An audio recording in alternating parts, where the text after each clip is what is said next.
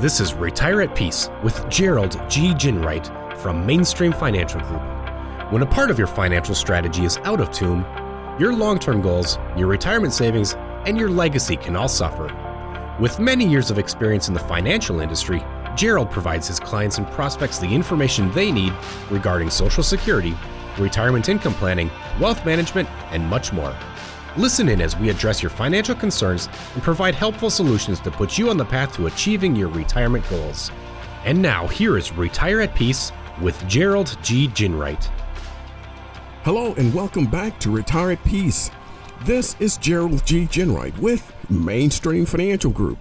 If you would like more information about what you hear during today's show, give us a call at 888-324-0589 or visit us online at retireatpeacepodcast.com. And while at my website, click on the radio page and check out our past shows and subscribe on Apple Podcast or Spotify.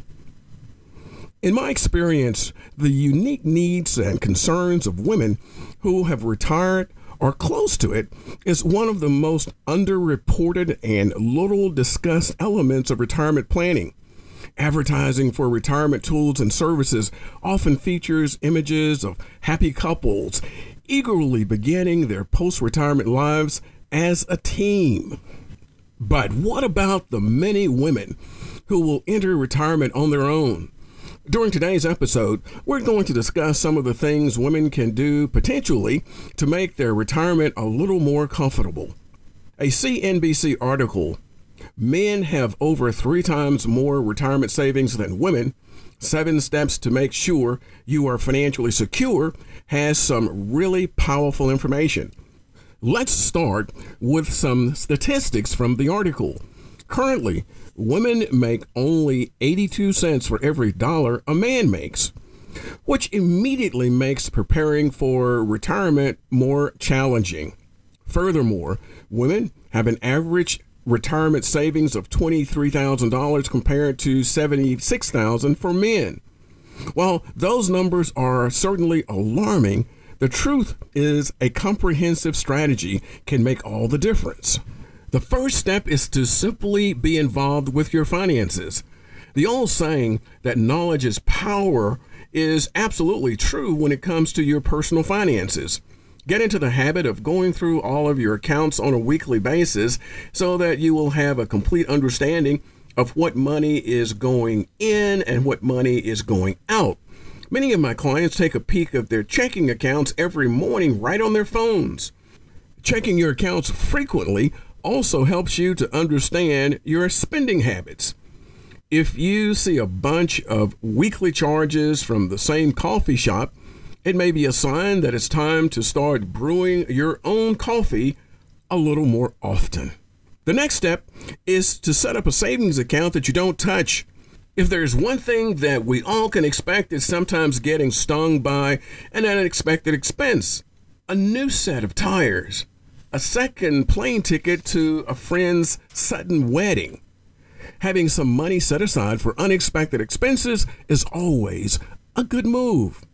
The rule of thumb is to have set aside 3 to 6 months worth of living expenses for an emergency, but ultimately you should simply save as much as you can within your circumstances. Even setting aside $50 per paycheck can eventually turn into a nice pile of money that could help you out of something unforeseen that might pop up in the future.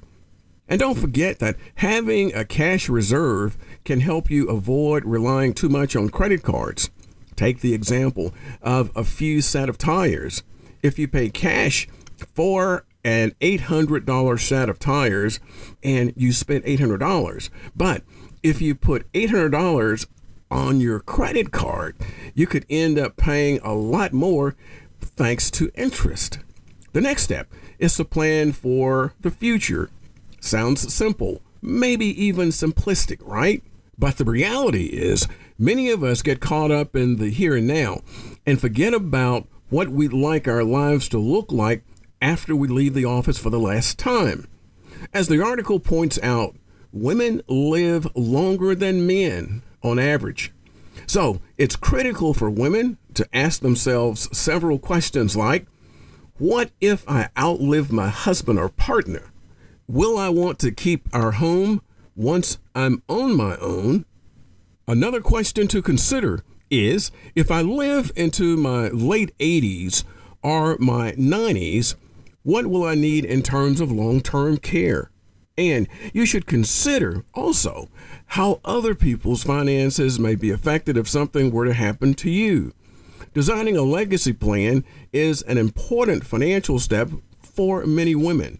A legacy plan will spell out how your bills will be paid if you were unable to do it yourself, and who will also be identified as heirs for your finances and property. The article next recommends setting financial goals that are focused on long-term security. First, regularly contribute to a savings account. As the article notes, many financial experts recommend saving at least 20% of your monthly gross income. I'm sure many of you out there yelled, 20%, come on.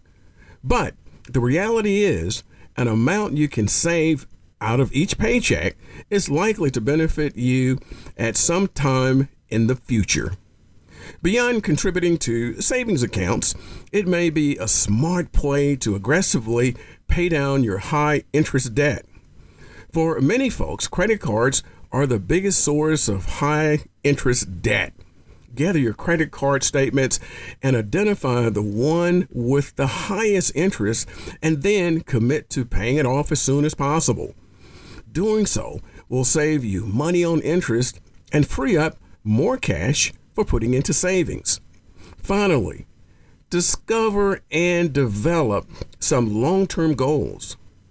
For example, if you have young children, setting up a fund that covers the cost of their higher education may be a prudent goal. Do you want to take your family on a 2-week dream vacation to Disney World? Start saving now to give yourself enough time to pay for the trip in cash rather than credit. The next financial tip for women is to build credit. Having credit in your name is about any of the other financial moves out there.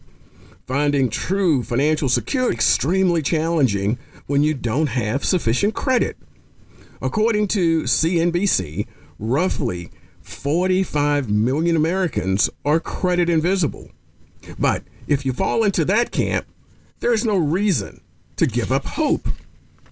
The first potential step is to become an authorized partner's or a relative's credit card. Once you're authorized, you'll begin benefiting from that person's good credit actions for any charges. With this step, you'll want to be sure, definitely certain, the person who is the primary on the account is responsible and trustworthy. The next potential solution is to open a secure credit card. These cards may be a good option for beginners seeking to start building good credit. Secured cards are different than traditional credit cards in that they require a security deposit, which is usually about $200.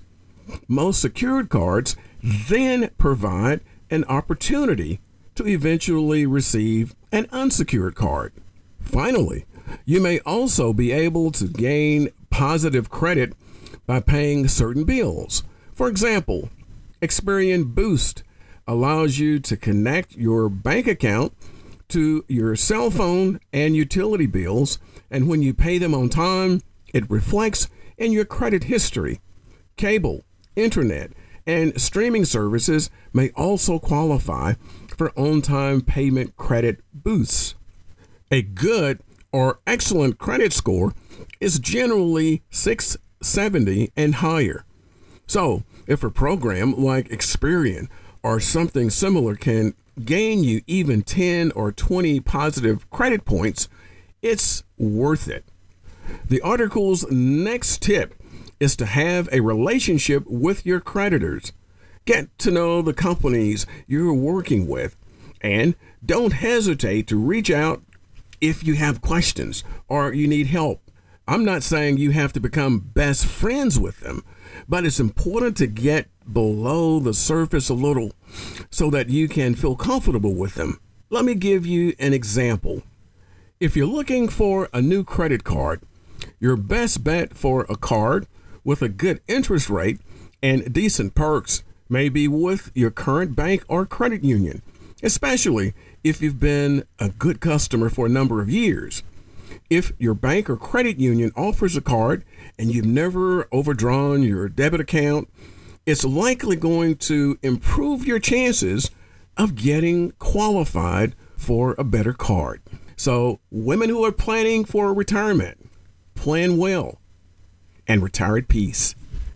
If you've enjoyed today's show, visit us at retireatpeacepodcast.com and click on my radio page. Also, be sure to subscribe on Apple Podcast or Spotify.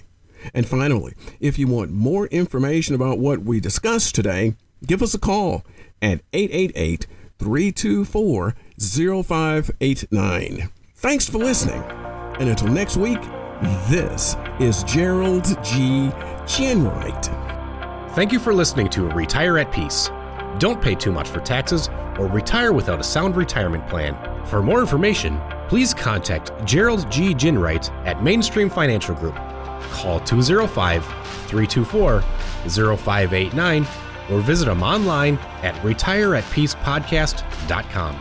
Gerald Ginwright and Mainstream Financial Group are not affiliated with or endorsed by the Social Security Administration or any other government agency. All matters discussed during the show are for informational purposes only. Each individual situation may vary, and the opinions expressed here may not apply to everyone. Materials presented are believed to be from reliable sources, and no representations can be made as to its accuracy. All ideas and information should be discussed in detail with one of our qualified representatives prior to implementation.